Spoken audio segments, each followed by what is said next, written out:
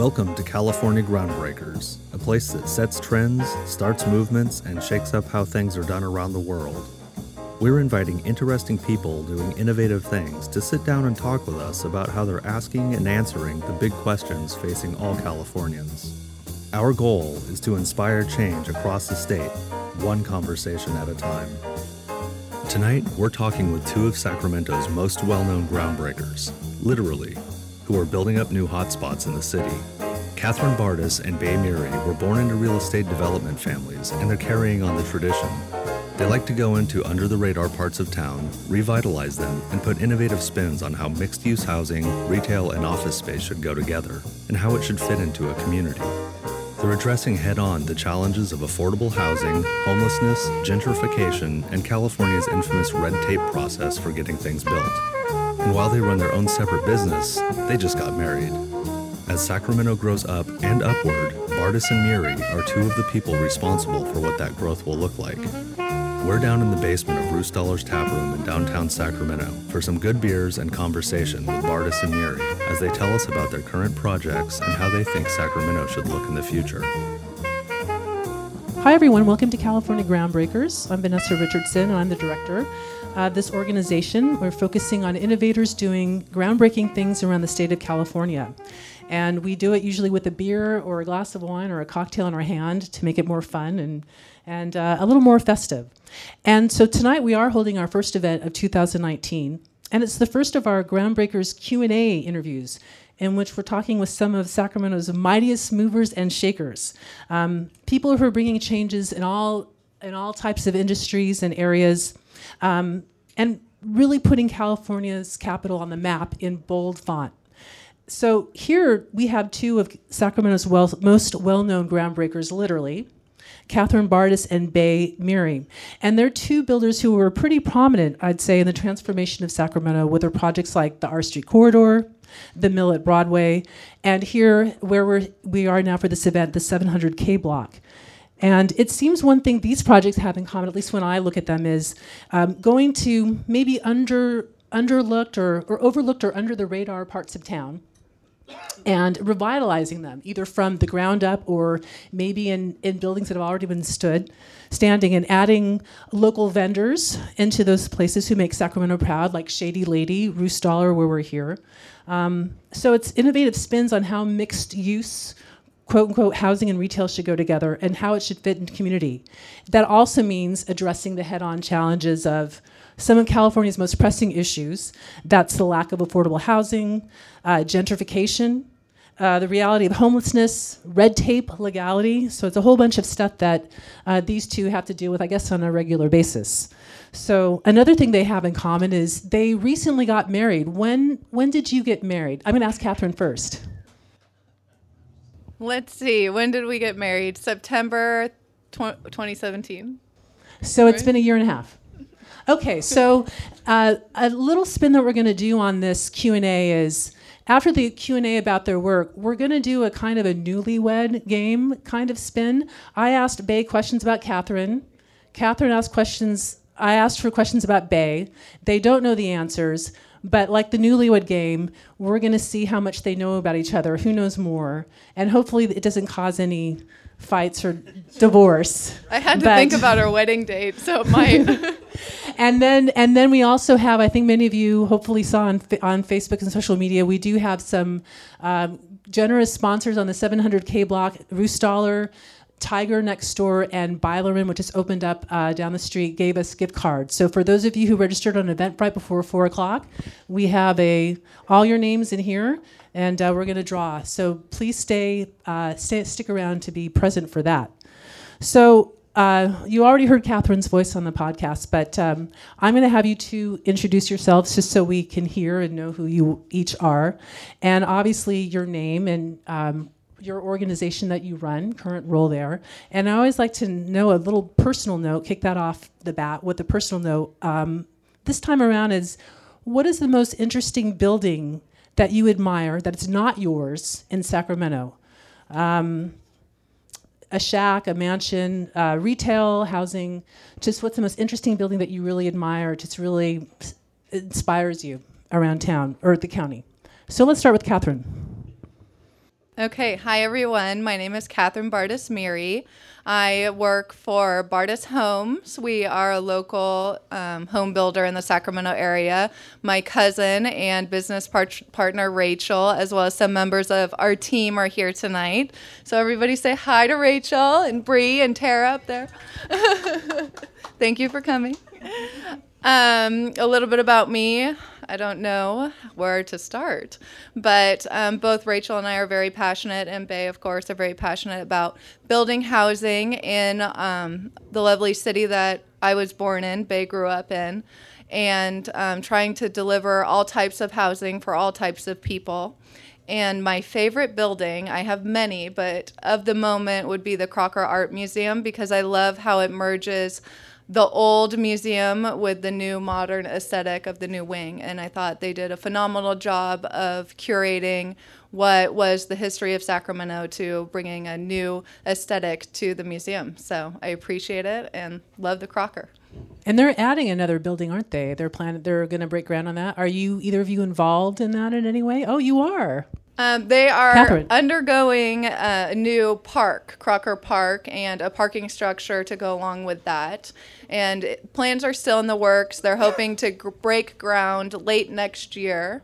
I am involved with the Crocker. I think it's a great organization for Sacramento, and I hope that they can really bring this expansion on and make it even bigger. Next up. All right.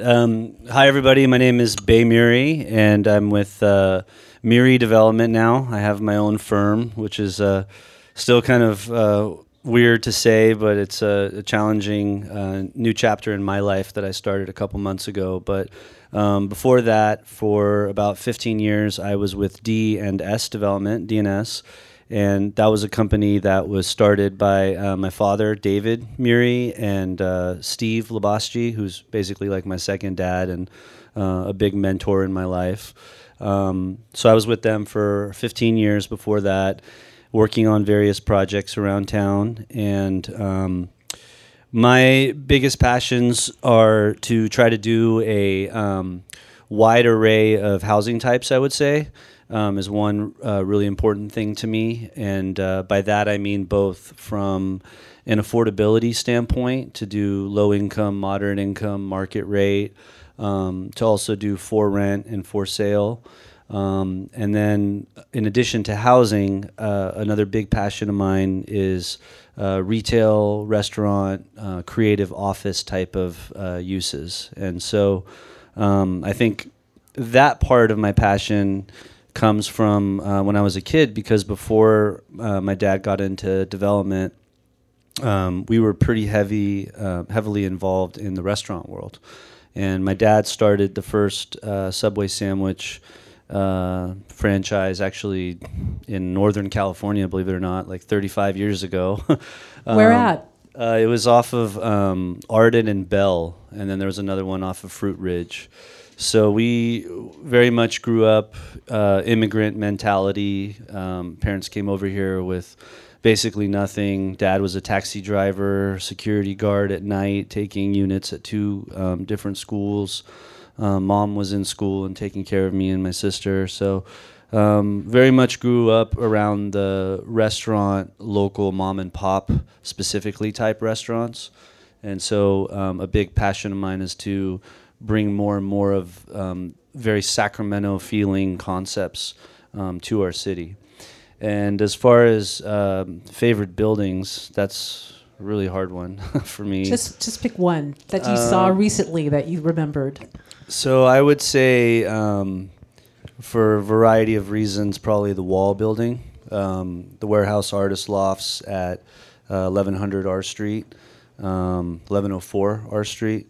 Which a close friend and business partner of mine, who actually was a business partner on this project, the 700 block, it was a project that he was the lead on along with his father. So Cyrus Yousefi was the father and Ali Yousefi was the son. And Ali unfortunately passed away last year on March 10th from stomach cancer. So for a variety of reasons, what he did there, it's an artist housing project. For those of you who haven't been there, it's phenomenal. There's a public market with fish face poke bar and all kinds of concepts in there. Not only is it an aesthetically cool building, but the culture and the impact that it's had on our city has been really unique and phenomenal. And so that would be the project that I would say. And it's fitting because tomorrow is First Friday, right? That's a big art event, and I think there's a lot going on at the Wall usually for First Friday. That's right. So for those of you who haven't been or want to go tomorrow, great. Thank you very much. So, Ollie, not Ollie, I'm sorry, Bay, you led into the families because you both grew up in families that work in construction and real estate development. So I was curious in terms of, how that played a role in how you grew up in your childhood. Did it shape you like, yes, this is something I want to do, or, you know what, I want to get out of this and do something different, but somehow I got sucked in. So I'm just curious, how your childhood was shaped and your adulthood by growing up in a family in real estate development, because that's pretty distinct kind of family, right? Who wants to start? All right, Catherine. So I tried pretty hard to stay away from real estate as much as I could. My family, I do come from a family of developers, cousins, my father, basically everybody on the Bardess side of the family. But we were hit extremely hard in the last downturn. I happen to be at college at the moment in Los Angeles. So for me, it was very devastating to see my family go through such success, and then my dad at the tail end of his career then really be hit hard at such a time in his life. And so to me, I wanted to pursue a career that seemed to be more stable. And so I went to law school, and I don't know if being a lawyer is more stable than being a developer, but you set off on one path and fiercely try and pursue it. So moved to Sacramento to be closer to my family, went to McGeorge, worked for a law firm, started hanging out with my family more and more, got a little bit involved in the business, started working with Rachel.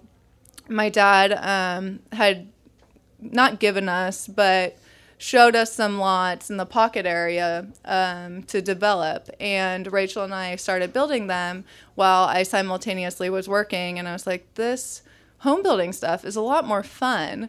And I happened to be a little bit better at it than lawyering. And so it turned into a natural progression of kind of following in my family's footsteps, despite trying to stay away from it as much as possible. And every day I'm so thankful for the foundation that they have given myself and the rest of our family, Rachel as well. And, we're fortunate to have the guidance of our family, but also the leeway to explore different building types the way we want to do it.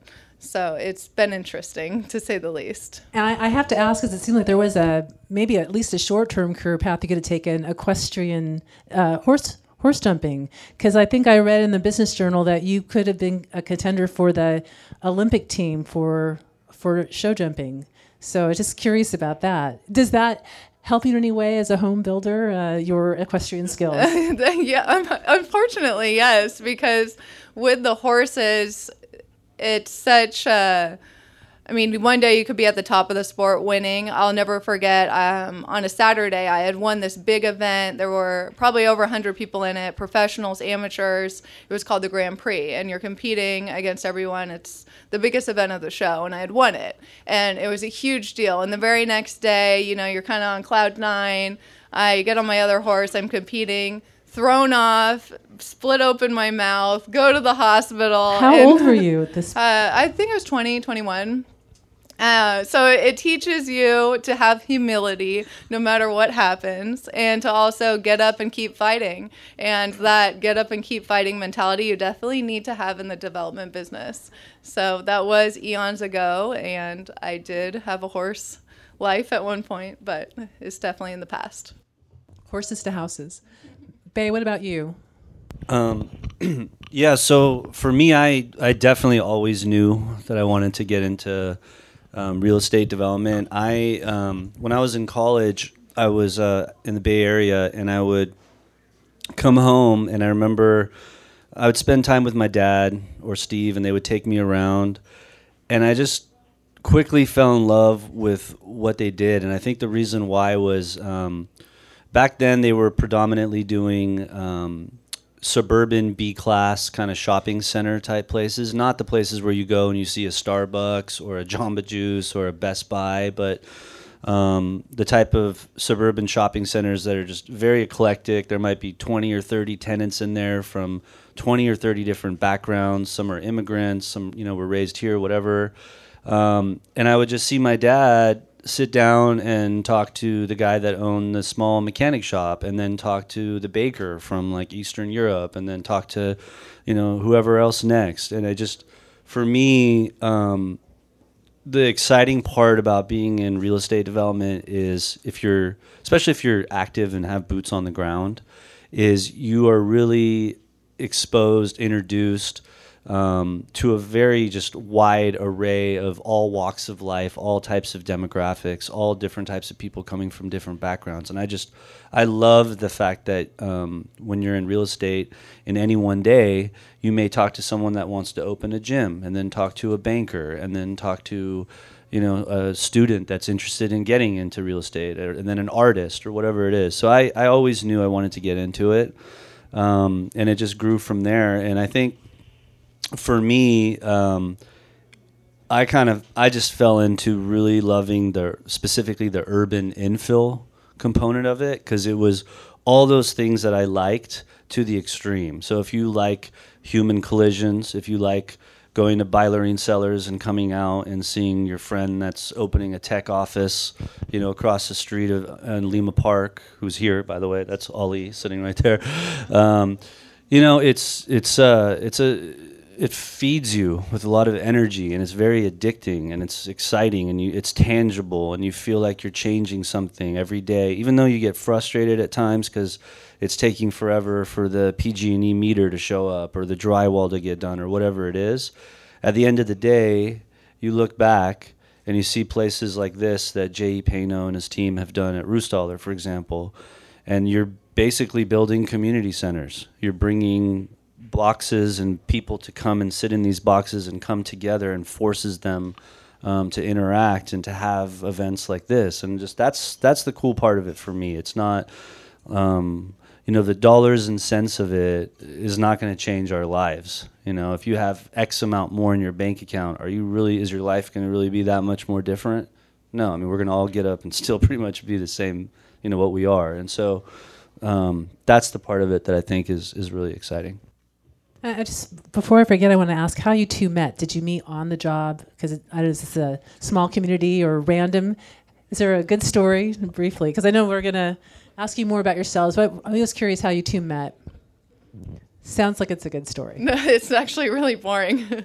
We met on a blind date. Bay actually picked me up, and I was talking to someone on the side of the street when he picked me up. Well, actually, he was talking to them. I walked out, started talking to them too. Had no idea who Bay was. I was waiting for this strange man to pick me up on a date. And then we realized that we were going to hang out with each other. And it was kind of this funny, awkward moment. And the person that I was talking to ended up being my neighbor at the time, who was Bay's dad's business partner. So it was just meant to be. Yeah, it's a small world, it sounds like. I wanted to ask about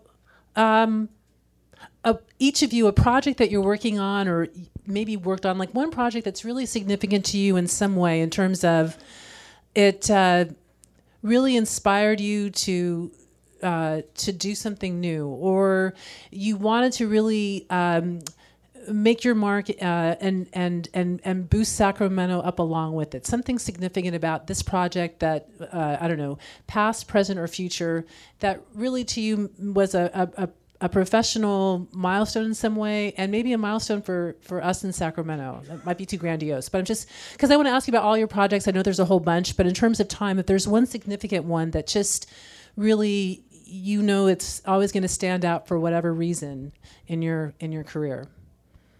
Who'd like to start? Okay, let's just start with Catherine each time.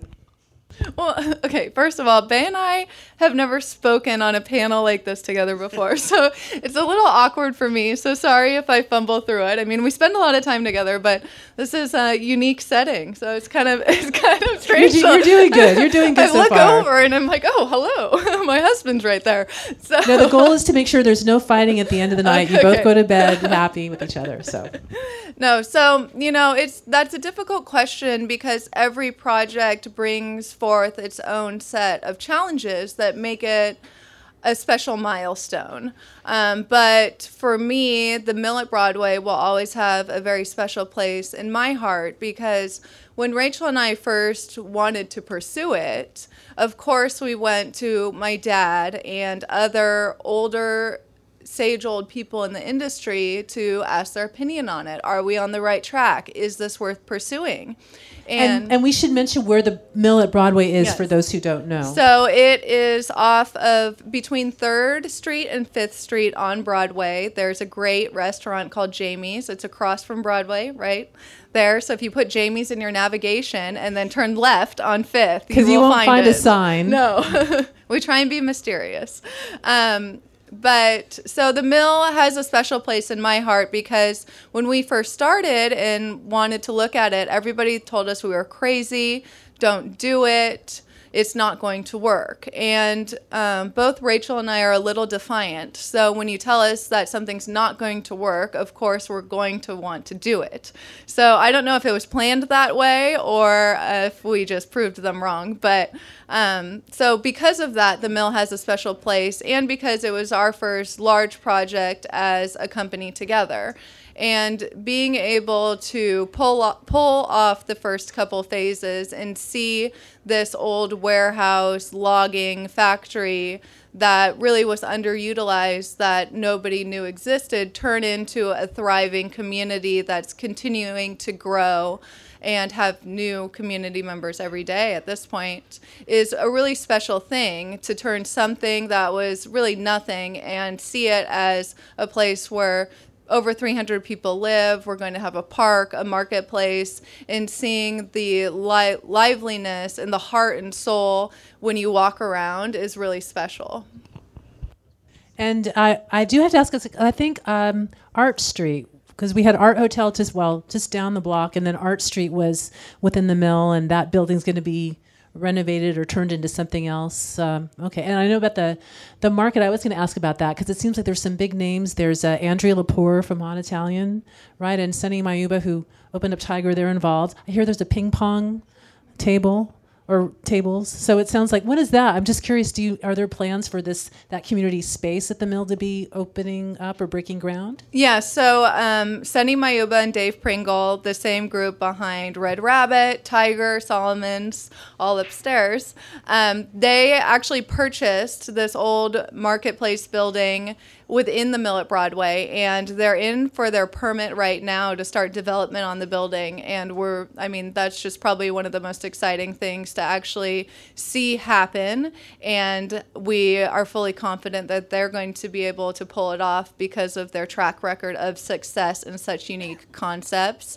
Right now, they are talking about a ping pong bar and a indoor mini golf bar as well, so it sounds like it's going to be a lot of fun. You'll definitely find me there.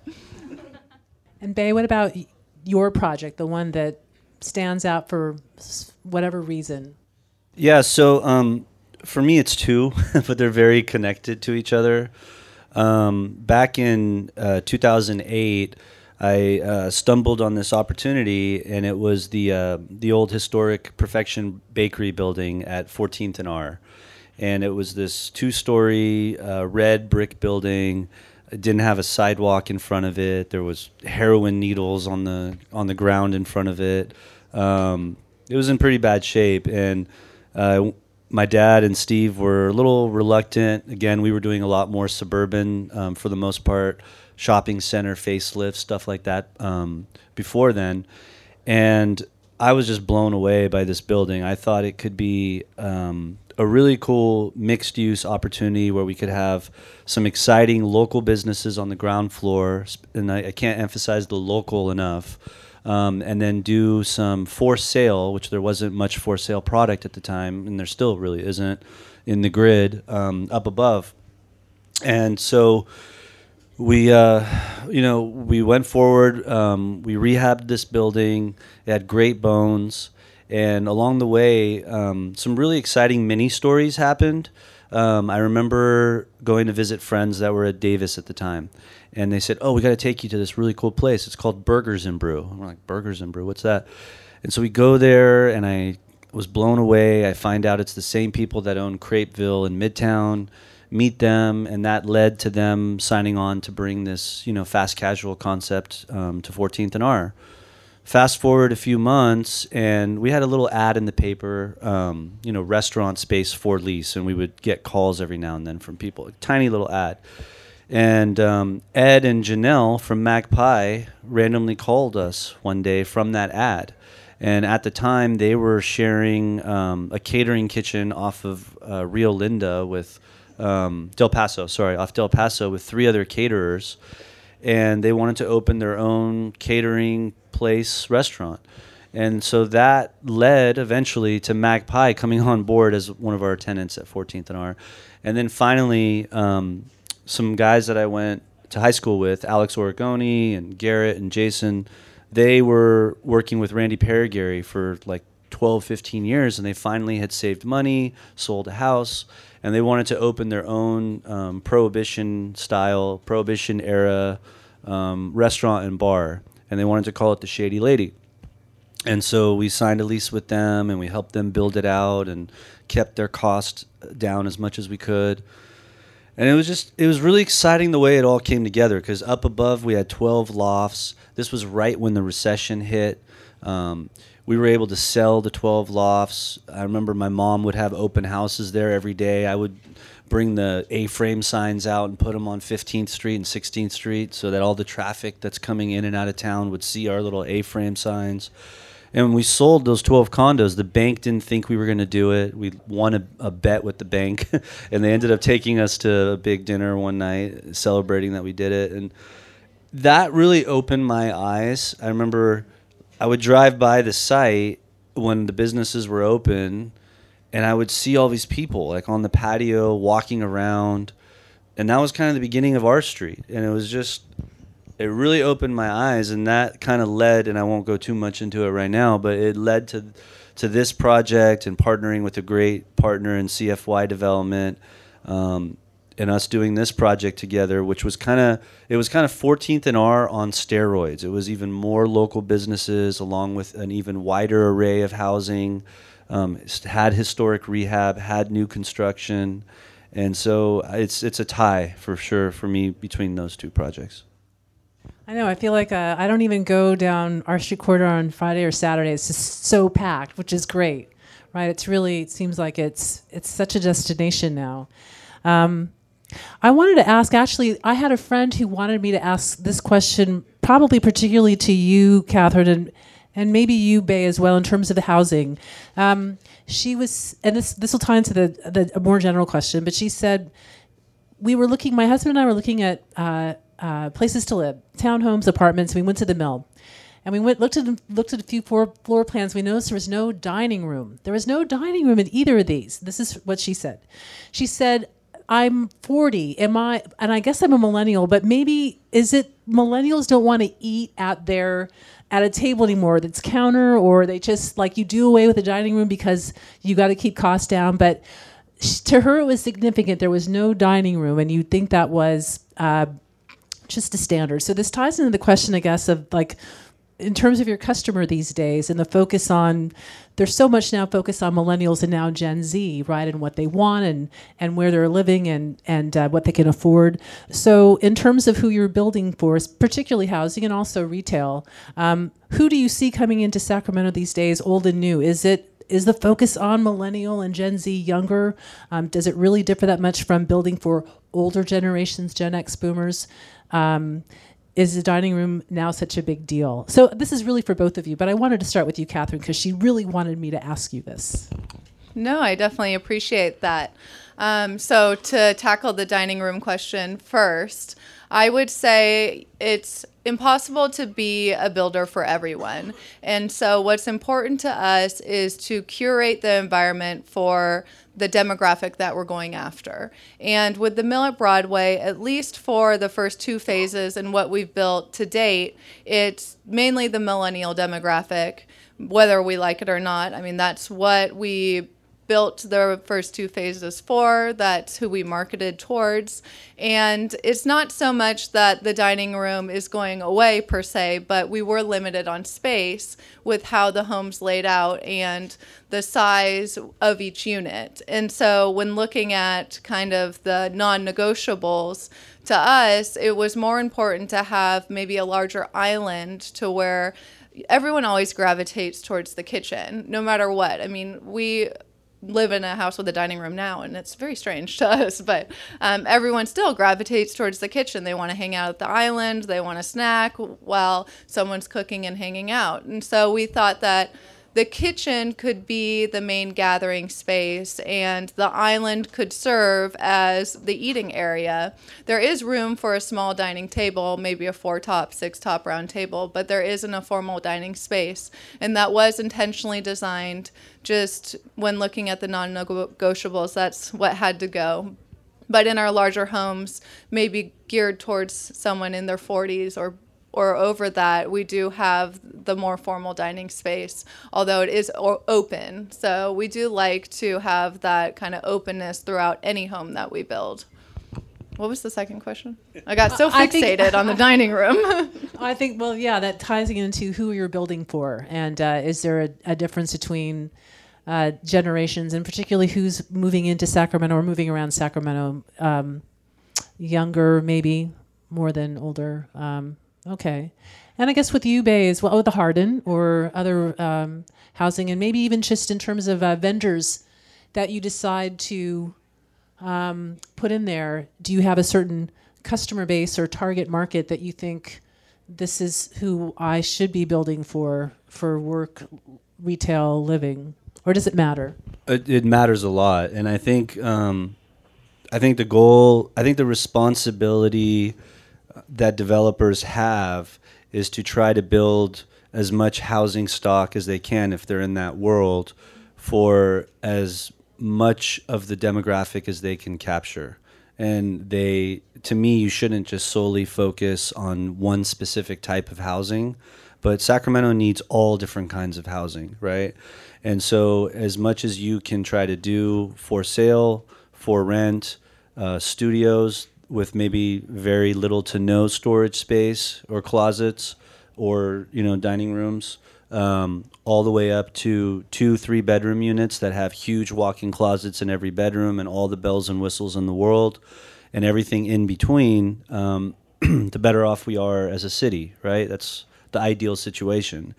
And so what we've tried to do through the years is do as much of that balance as we can. And so, for example, right now, a DNS project that actually Sarah Labaschi, Steve's, who I mentioned earlier, Steve's daughter, is leading at the old Sac Ballet building at 17th and K. It's called 17 Central. That project, it's all market rate. There's no subsidy for the project. But it's a very moderate size. It's not quite the size of the micro lofts that Nikki Mahana is doing at 19th and J, which is a great, exciting project that we should all be excited is opening soon. But it's a moderate size, like mostly 500-ish to 600-ish square feet. And it's really targeting that demographic in the middle, probably doesn't have a car because there's not a whole lot of parking spaces on site. Where the rents are going to be a moderate level, but it's not like you're going to overqualify for them if you're trying to go after something around that range because you don't like if you make a little too much or whatever. So it's that middle point, right? With this project, Ali, who I mentioned earlier, not that Ali, who I also mentioned. Ali Yousefi was a big believer in mixed income and the importance of mixed income. So this project, the entry-level person who just got out of college or whatever, who works, say, at Roostaller, all the way up to the manager or the owner of Solomon's Deli could live in this project. We have 137 mixed income units here. 60% are set aside for low income, 40% are set aside for market rate. So we have rents as low as like $600-700 a month, all the way up to like $200 to $2,500, right? And one of those people is here also in the hat, Andy. So it's important to do a wide array and bring as much balance as we can for the city and the projects that we do. And so for that project, is it kind of first come, first serve in terms of applying for the rent? Because obviously there'll be a lot of people who will be in it. How do you, is it basically you got to get on it right away and put an application? That's how it's going to work? Yeah, so for low-income units, there's a whole regulatory process that you have to make sure you go by. It's first come, first serve. So, for example, on this project, our partner, CFY, from 6 months in advance of the project getting done, maybe even longer, we started to have a series of workshops at the Wall project that I mentioned earlier, which was a project they had done a few years before. And it was first come, first serve, interview each resident that wanted a low-income unit, work with them, make sure they gave all the information, understood all the rules, and try to find them a home. So I'm going to open it up for questions from you all. The mic is right there, and I guess we can have the line move like towards the restrooms. And do we already have one question at the mic? And I also want to say, for all of you who are standing and sitting, thank you guys. I hope it's interesting enough because I wish we had more chairs. Kind of underestimated the space, but thank you all for standing. So yes, so how about the first question at the mic, please? Yeah, so it's kind of a two-parter. One is, how are you guys adapting your development cycle for macro trends? So like foreseeable downturn and also demand from the Bay and a lot of cash flow coming in from external like significant cash, like significant liquidity coming in. And then the other one is like what really innovative projects have you seen in other places that you are looking to emulate in Sacramento looking forward? Okay, so the two-parter is, so we don't forget. So the first part is, God, I can't believe I'm spacing. Macro trends, yeah. Macro trends. And yeah, because I have a question about, everyone's like, is a recession coming? So preparing for that. And then innovative projects from outside of Sacramento that they want to bring in. Who would like to start? All right, Catherine. I feel like I'm on the hot seat. Okay, so I'm just thinking. Innovative projects, I'll start with that one because Bay and I do like to travel all over the country and just kind of, no matter where we go, we end up geeking out on different developments. Most recently, we went to Brooklyn and we went with the Metro Chamber on the study mission. I found that to be extremely interesting because it gave you the opportunity to study what other cities are doing in a successful manner and see how we can emulate that in Sacramento. And one thing that they were doing was they were focusing a lot on the artists and the makers. And Brooklyn really fostered that makers environment and had a number of maker studios. And I think being able to create a maker's mart in Sacramento would be very special and also really successful because we have a lot of the maker show, pop-up shows and farmers market, but it doesn't seem like it seems like there's a huge community, but not necessarily a lot of space for people to go and create. And so I know both of us are really passionate about fostering the arts and helping the makers, and trying to find a way to do that would be great for Sacramento.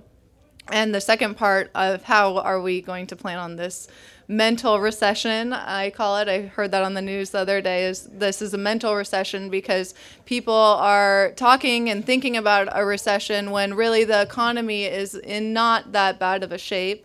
There are some markers, and we're not necessarily pivoting our businesses. We're still very bullish on Sacramento and passionate about the city we live in, but I think not focusing so much on growth, but focusing more on curating the projects that we do have to make sure that they are really special and right for the city.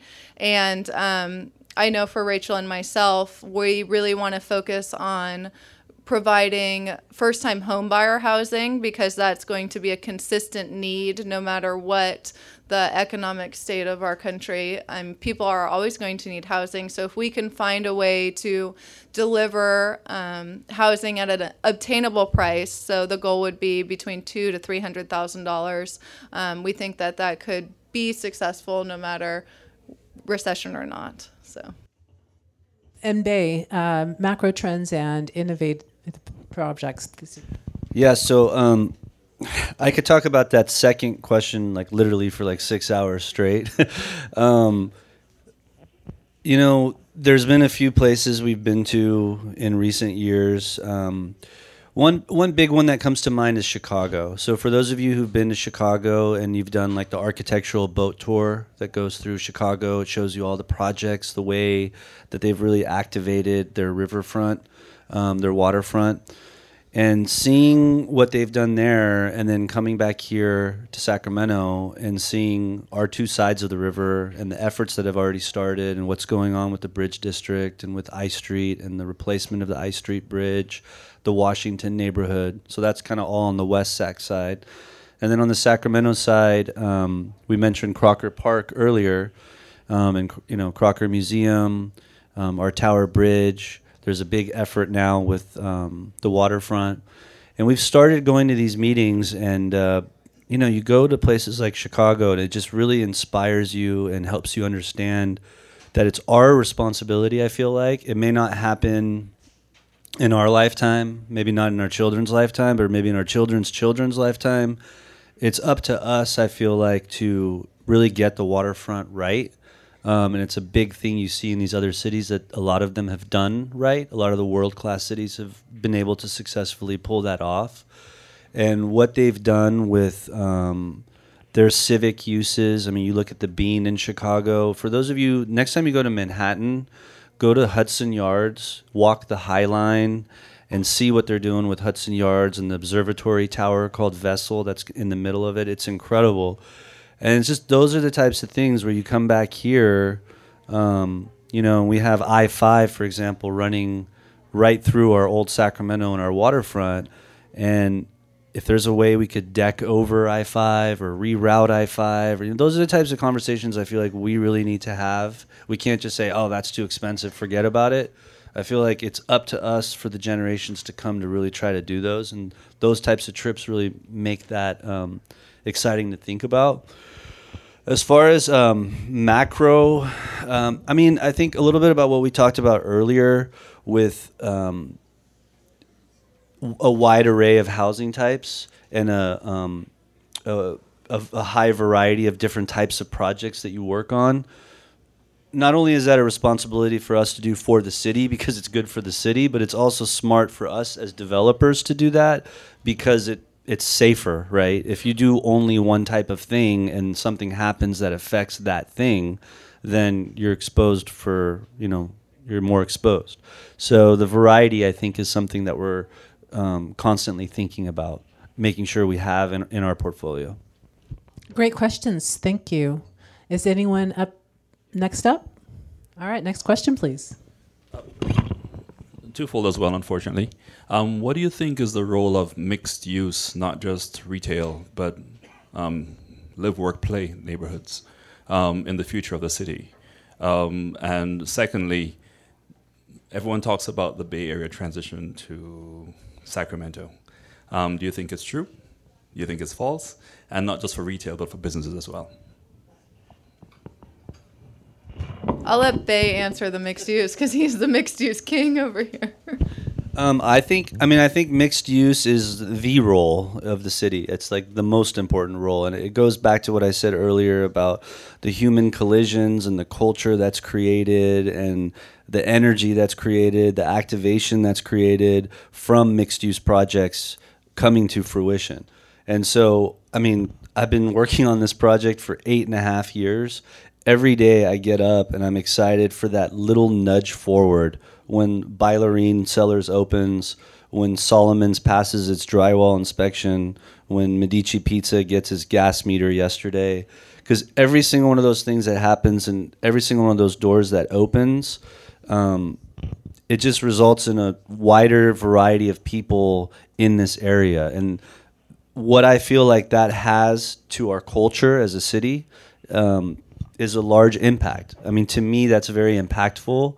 And so I just see mixed use being a really effective catalyst for creating a very authentic and genuine culture in our city. And so for me, it's just all about mixed use. It's all about high density, urban infill, mixed use, ideally with the historic preservation component to it. As far as the Bay Area, my wife could probably, and Rachel could speak best from a housing perspective. You asked about business perspective though, right? Yeah, mixed use for both business and retail, and housing, transition for both business and housing. So from a housing perspective, I think that we've recently read a lot of articles. The Bay Area is coming. So many San Francisco transplants are coming to Sacramento. But we're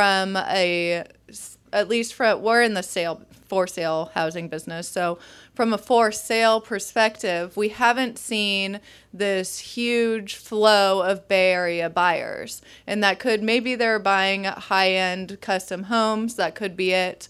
But at least in our price point in our marketplace, we haven't seen this huge flow that you're reading in the papers. And I think a lot of the onus on bringing the Bay Area to Sacramento really should fall on the business owners in the city, because it's difficult to have a tech person come to Sacramento and work in the government. So the city has done a good job of trying to bring more businesses and more large businesses to Sacramento, like Centene or the Amazon Distribution Center or Apple in Elk Grove.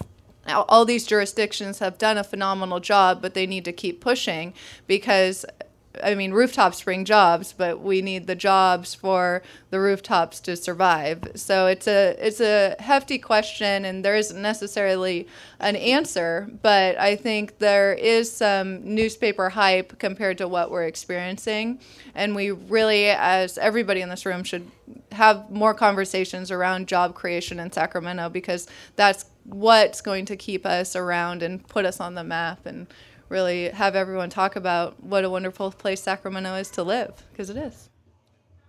Yeah, and if I could add to that, I think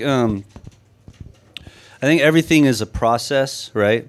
I think the city, and specifically the city's economic development department, for years was really focused on the actual acquisition by the city of certain properties that were owned by property owners rather than developers who were really just sitting on them. There wasn't much going on.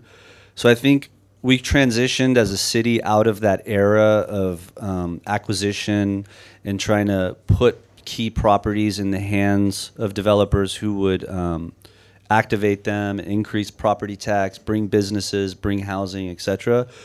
We kind of transitioned from that, I feel like, to what we're going through now, which is a pretty effective last couple years. We have some great leaders in this town, like Councilmember Hanson, Mayor Steinberg. And I say that because they've led a charge where we did deals like the Centene deal, which I think we need more of, and that's huge. But they also now have effectively put things in motion that are going to result in the tourism of our city really increasing. If you talk to people from Visit Sacramento about these efforts with the community center renovation, the Memorial Auditorium improvements, and the convention center expansion, those are all very critical steps in the growth of our city that's going on now. And so I just wanted to touch on that, and also that compels more businesses to come here, right? When properties are given to developers who create a fun area, and when community centers and convention centers are expanded to allow for more people to come visit this city, it more easily justifies major companies to come and locate here, especially because it's more affordable to live here. And so I feel like we're really going in the right direction, and it's just a process. It's a process of focusing on different key aspects. Yeah, I hear you. Thanks. Thank you. Is there anyone behind this gentleman? Okay, next up at the mic, please. Hey, guys. Okay, you have a magic lamp, and you're able to make 2 wishes, and you can change 2 things about developing in Sacramento, maybe working with the city.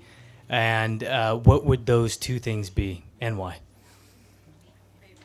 Catherine, let's start with you. Hot seat. For all jurisdictions, it would be lower fees. The impact fees and the jurisdictional fees over the years keep increasing, but there isn't necessarily a purpose for it. So what maybe a permit cost $10,000 15 years ago now costs $40,000 to $50,000 today, and that just goes directly into the cost of the home. And so in order for us to provide housing at an affordable price, it nearly impossible if right out the gate you're spending $50,000 to $100,000 just on the fees. Secondary would be a faster permit process, so we could really hit the ground running when we're ready to go. Is the city working on this since we have a relatively new mayor, Steinberg? Have you noticed any changes in either of those or progress the city's working on that? Yeah, the city has done a good job. Sacramento is one of the more progressive cities when it comes to finding leeways for development in order for it to happen in a less expensive or a more expedited process. They recently started a new fee program where if you're building affordable housing, certain fees you do not have to pay or you can pay later, as well as a faster permit. Well, they're working on a faster permit process. Whether or not it's going to be in place is yet to be determined. But it's little steps like that that prolong the process. That really make it a more onerous process on the developer and a more expensive one as well, because it's not necessarily always our money that's out there. So every day is more dollars being spent that goes towards the cost of housing at overall. Bay, your two wishes. Mine would be the exact same. You know, and to tie into that, because I was going to ask, obviously we have a new governor too, and he seems to be really focusing on housing right out of the gate. So I was curious to see, based on what you see him doing and proposing, what do you like about his efforts so far? What are you wary of, I guess, in terms of your role as real estate developers? What do you think with the new governor in the capital will change, if anything, about housing and making it easier or harder or whatever for developing and building housing and retail and mixed use? So, I mean, one of the major challenges we had with this project was that it was the last redevelopment project that the city had when redevelopment agencies still existed. And the governor at the time, Governor Brown, was dealing with major issues at a state level and decided to get rid of redevelopment agencies all across California. This project sat dormant for a couple years, and the city actually had to sue the state in order to basically argue that this project is an enforceable obligation. It's ready to go. Why are you not allowing for it to proceed? We ultimately were successful, and now Mayor Steinberg, at the time Senate Pro Tem, played a huge role in that happening, and the project was off and running, right? But it was one of the last in the city because redevelopment went away. So now seeing Governor Newsom come into play, and also seeing that our state budget is in a very different place because we've been frugal, right, for however many years. So to see now some measured approaches to offering money to cities as long as they meet certain obligations, I think is an effective and smart thing to do, especially because we're obviously dealing with a major housing crisis. So I think most developers, generally speaking, are upbeat and excited about these tools now coming back to allow us to hopefully do more and do it more effectively. Catherine? Newsom's definitely having some very necessary conversations. Where they'll lead, I don't know, but I commend him for at least having them. CEQA review is something that developers head right out the gate is a very difficult process. Yes, I guess for those of you, that's the four-letter word or acronym for California Environmental Quality Act that comes up a lot in terms of pro or con, depending on where you stand in terms of housing and building. Yeah, it comes up a lot, and it definitely can drag out a process for years and years.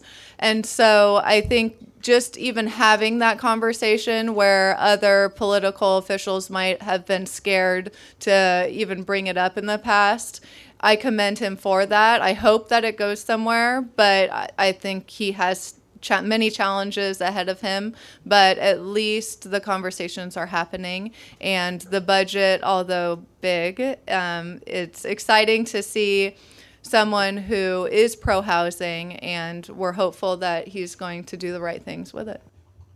Next question at the mic. Hi. So I have sort of a hard question, I don't know. And I don't know the answer to it, but I'm curious how you guys think about gentrification. I just moved here from the Bay Area, so I may be raising rents. I'm really sorry about that. It's really great to be able to afford an apartment here. And we talk about gentrification a lot. And, I grew up in the Bay. I'm a middle-class white person, and I would still see new housing coming up in Oakland and think that's not for me. Like, I'll never be able to afford an apartment in that building. And so I'm curious how you think about that here. I know it's, I love the idea of infill and urban living and mixed use, and it's eco-friendly and all of that. But I also wonder, I know the Mill project you talked about before is right near a bunch of subsidized housing and public housing. And so what does that mean for that community? Are they reaping the benefits of the new development in that area, or is it hurting them because once again, they're going to become the casualty of development? So do you think about that? Do you think it's your role to think about that? If not, whose role is it? It's a very good question. It was actually on my list, so I'm glad you brought that up, because I wanted to have them address the balance between gentrification and giving your customer what they want. And where does that clash and where does it contrast? And who is your customer? Yeah. Really. All right, Catherine, how about you? That's definitely a difficult question, and also a timely and important question. Gentrification is a subject that we're both passionate about. The developer, our job is to provide the framework, and the people, their job is to provide the community. And without the people, we wouldn't have these thriving, authentic communities like we do in Midtown and downtown and at the Mill. And so it's our role to remember that and to remember the people that built these really cool spaces as we go to develop the community. And, you're never going to be able to avoid gentrification, because no matter what you do, if you're creating this cool, authentic environment, people are going to want to come, and it's going to become more expensive. And so our role is just to keep going and trying to find the new authentic place and to prevent it from becoming overpriced. That's probably impossible to do, but as we build these new communities, it's also important to involve the people that were there before we started. And so with the Mill, the public housing to the south and east of us, that's owned by the state, so we're not going to push them out. I would like to say that they have benefited from our development there because they have new streets, they have eyes on the street, so added security benefits. We're going to put in a 4-acre public park that is for everybody, and there'll be significant amenities for the entire area. And so I think it's important to also recognize the efforts that the developer goes through to provide amenities for everyone, not just the community that they're building and serving. Yeah, the only thing I would add to that is back to the whole importance of balance topic and theme. There's projects that I've been a part of that have the highest rents in the city. They're the largest units, and they rent for the highest amount on a per square foot basis. And the reason they do is because they're large units, they have great views, they have all the bells and whistles, there wasn't a shortcut made, they have all high-end appliances, they give people everything they want, right? You want 3 cars with your place? No problem, right? That's our project at 15th and Q. But at the same time, we're, like I said, building places like this where almost all of the rents here are less than $1,000. A lot of them are $700, $800, $900 a month. So I think, everything, it's important to be balanced, but, there's extremes too. Like I remember a couple weeks ago, I was reading an article there was a vegan kombucha place that's opening in Oak Park. And I was reading the comments, and it was really controversial. There was a lot of upset people saying that no one from the community is going to go there. They're not going to hire anyone from the community. And to myself, I was thinking, this is a vegan kombucha place, so they're focused on nutrition. I mean, what else is better for the community? And usually those types of communities have McDonald's and fast food places in them. For a business like this to come there instead and to try to start educating people on the right way to live your life in order to have a better quality life. So everything's a fine line, and it's not so, to me, it's not so black and white. And we do, though, to answer your question, as developers, have to be mindful, and it is our responsibility to go out and build a balanced stock of housing. The other thing I'll add, though, is that the most effective way to create money for a city is from projects that produce permit fees and higher property tax, eventually are sold to some investor or REIT group at a higher property tax than that the city then gets a portion of, that they could then go and spend on more projects. So it's kind of, a chicken before the egg, or a catch-22, or whatever you want to call it. It's a balancing act. Oops. Thank you. Any other questions at the mic? Last call for questions at the mic. Hello. If you had $500,000 or $500 million and only invested in Sacramento, what would you do?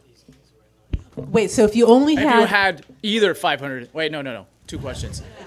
$500,000 and $500 million, what would you do? with each amount? Yes. Okay, so $500,000 Or 500. or 500, Or so half a billion, half a 500 million and 500. I've been drinking. Yeah, 500 Yeah, million. I know, I have. So two separate dinner at Ella, or 2 separate projects for 500 million and 5 billion? 500,000 and 500 million. So there's the high low. Okay, so I'll take the high. You could take the low. So if I had $500 million, most development projects, you have to put in somewhere around 25 to 30% of the cost, and you could get a loan for the rest. So if I had $500 million, that actually means I could use that as 25% of a much, much larger amount to go do even more development, right? So I would use that to go do an even greater amount, and it makes it even easier for me to accomplish that goal of doing as wide an array of different projects as I can, because I have so much money, apparently, if I have $500 million. And I also would make sure that a healthy percentage of that $500 million was specifically going to very civic-minded, let's do a bean like Chicago has, let's do a vessel like Manhattan's about to have, fill in the blank type of things for our city. So that would be what I would do with that. I thought you were going to say you were going to deck I-5. That would be part of it. Yeah, that's a great point. That would be a major part of that money. Yeah, that goes into the civic. Yeah, that's why it's good to have a smart wife. How much would 500 million cover of I-5 or deck it? Would it be a significant amount or a drop? I have no idea. I haven't even. I don't know where you to even haven't looked. begin. I know it's been studied before, but I don't know what the latest figures are.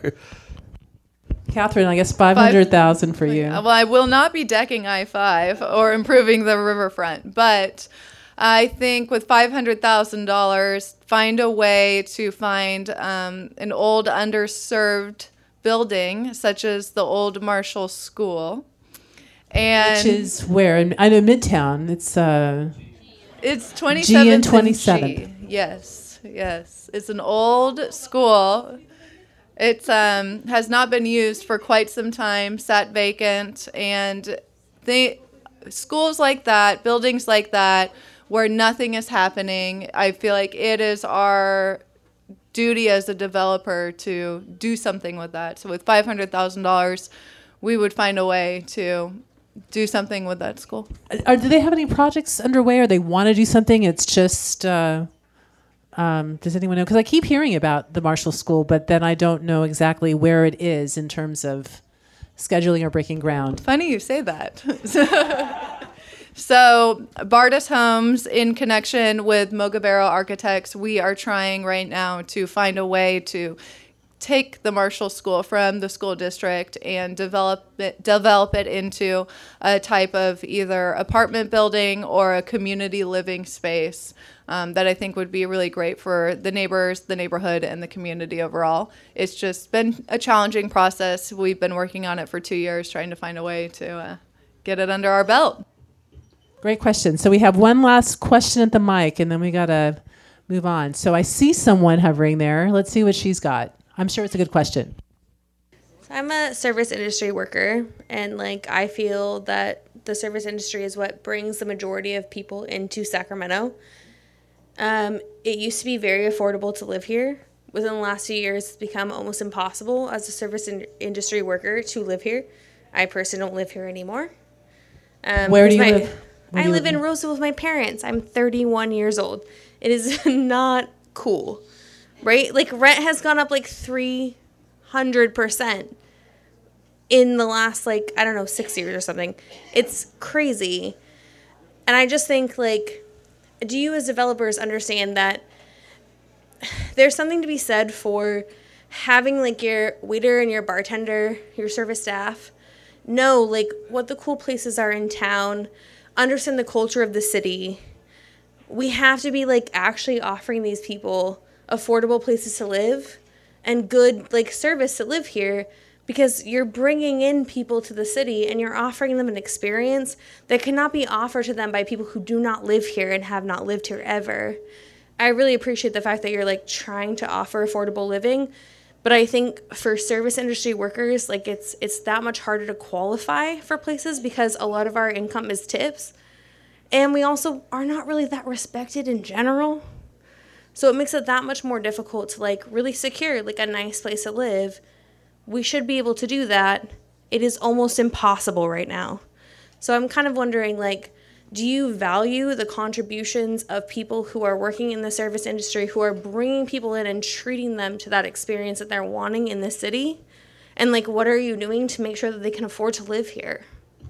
That's a good question. I want to say I've been reading so much about San Francisco and how they're dealing with this big time because I went to college in Ashland, Oregon, where a few years ago, 90% of people who were working in the service industry were living in town, and now it's less than 20%. Yeah. 5 years later, in San Francisco, and I think they just changed. You can't afford it too. So it's a big deal in San Francisco. I'm sure it's starting, if not already, heightening up to big deal. So yeah, your role, I guess, because we, gentrification and affordable housing and. But do you want people to actually know the city, to welcome people into your city, to show them a nice time? Or do you want it to be people from, it's like when you get a lift from someone in Midtown, but they're from Elk Grove and they don't know where H Street is. You know what I mean?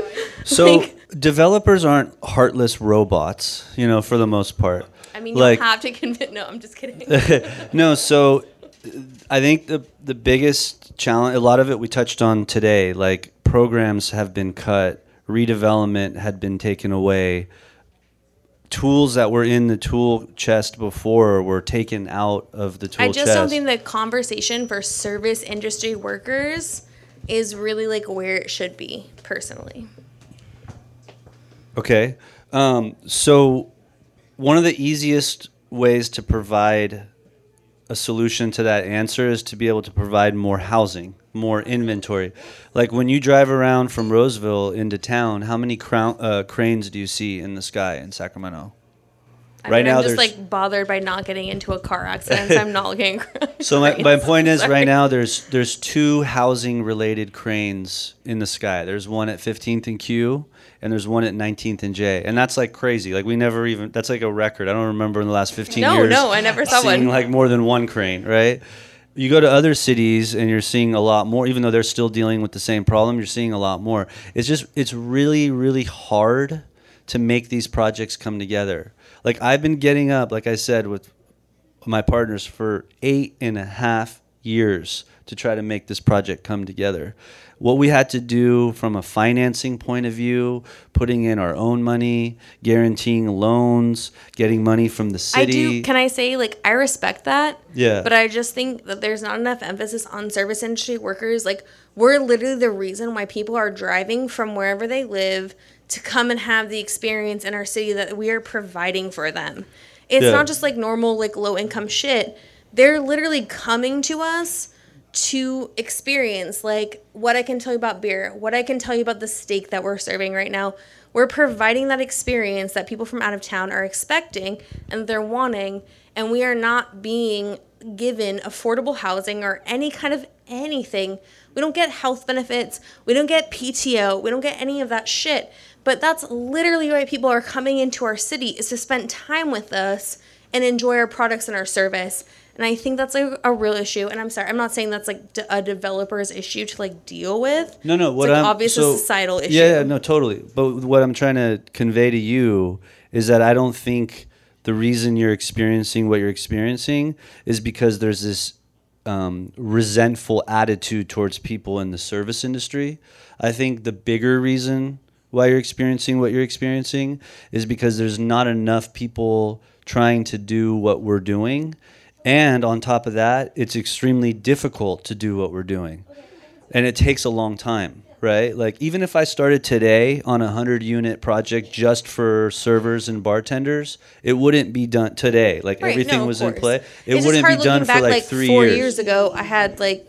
What? Well, no, I want to wrap it up because I did want to add something to this. No, that's okay, because what you bring up is a very valid point, and we are doing we have another series of events called Food for Thought, which we're going to be taking a look at the service industry. So yeah, it's a complicated topic because there's affordability and gentrification, right? We didn't bring up homelessness and your role. It's a multifaceted thing. So it is something that we're going to be talking about. So I don't mean to cut you off. Where did you go, by the way? Okay. Yeah. So no, I want Catherine to weigh in on that too, really briefly, and then we do have to wrap it up for podcast time at least. But yeah, I mean, obviously people look at you as like, what are you bringing in to the city? What are you taking out for whatever reason? So you kind of, for whatever reason, you're in the crossfire. But in terms of what she's addressing, what Sacramento is known for, what can you add, or what do you have to deal with as in your role as a developer? Yeah, I think the conversation is around affordability. I mean, no one is targeting anyone from the service industry. I think a lot of individuals from the service industry do get caught in the crossfire because you don't have PTO and you are getting so many tips that, from a down payment standpoint on a house is hard to justify. But I think the bigger question is what can the city do, what can the state do, and what can us as developers do to provide more affordable market rate housing? And those are the real conversations that we need to have for the future. They're not the conversations, unfortunately, for right now. I think there's some great projects underway to where in the next year to 18 months you're going to see the fruits of their labor. But, we're in a tough situation, and it is because of some decisions that were made in the past where developers don't have all the tools in their toolbox to provide for that sense of affordability that we're clearly lacking for all types of people. And it is something that we're all aware of, and they're conversations that we're having. They're necessary conversations, and we definitely feel for everyone. It's just trying to find a means to that method. So yes, obviously it's a multifaceted topic, and we've had a lot of discussions on this, and we probably will, and they're always well attended. So for the podcast, we're going to wrap it up at least because we have a few more things we're going to do, not on tape. But I wanted to say thank you very much, Catherine and Bay, for coming to talk to us about this and what you're doing for Sacramento. Thank you, guys. Thank you so much. You've been listening to California Groundbreakers. Tonight's Groundbreakers Q&A conversation was held on February 6th at Roostaller in Sacramento. A special thanks to J.E. Pano and Zoe Pineda of Roostaller, and to volunteers Rodrigo Ramirez and Nicole Grant Krieg for helping us put on this event together. And of course, thanks to you for listening. Find out when our next event is by going to our website, californiagroundbreakers.org.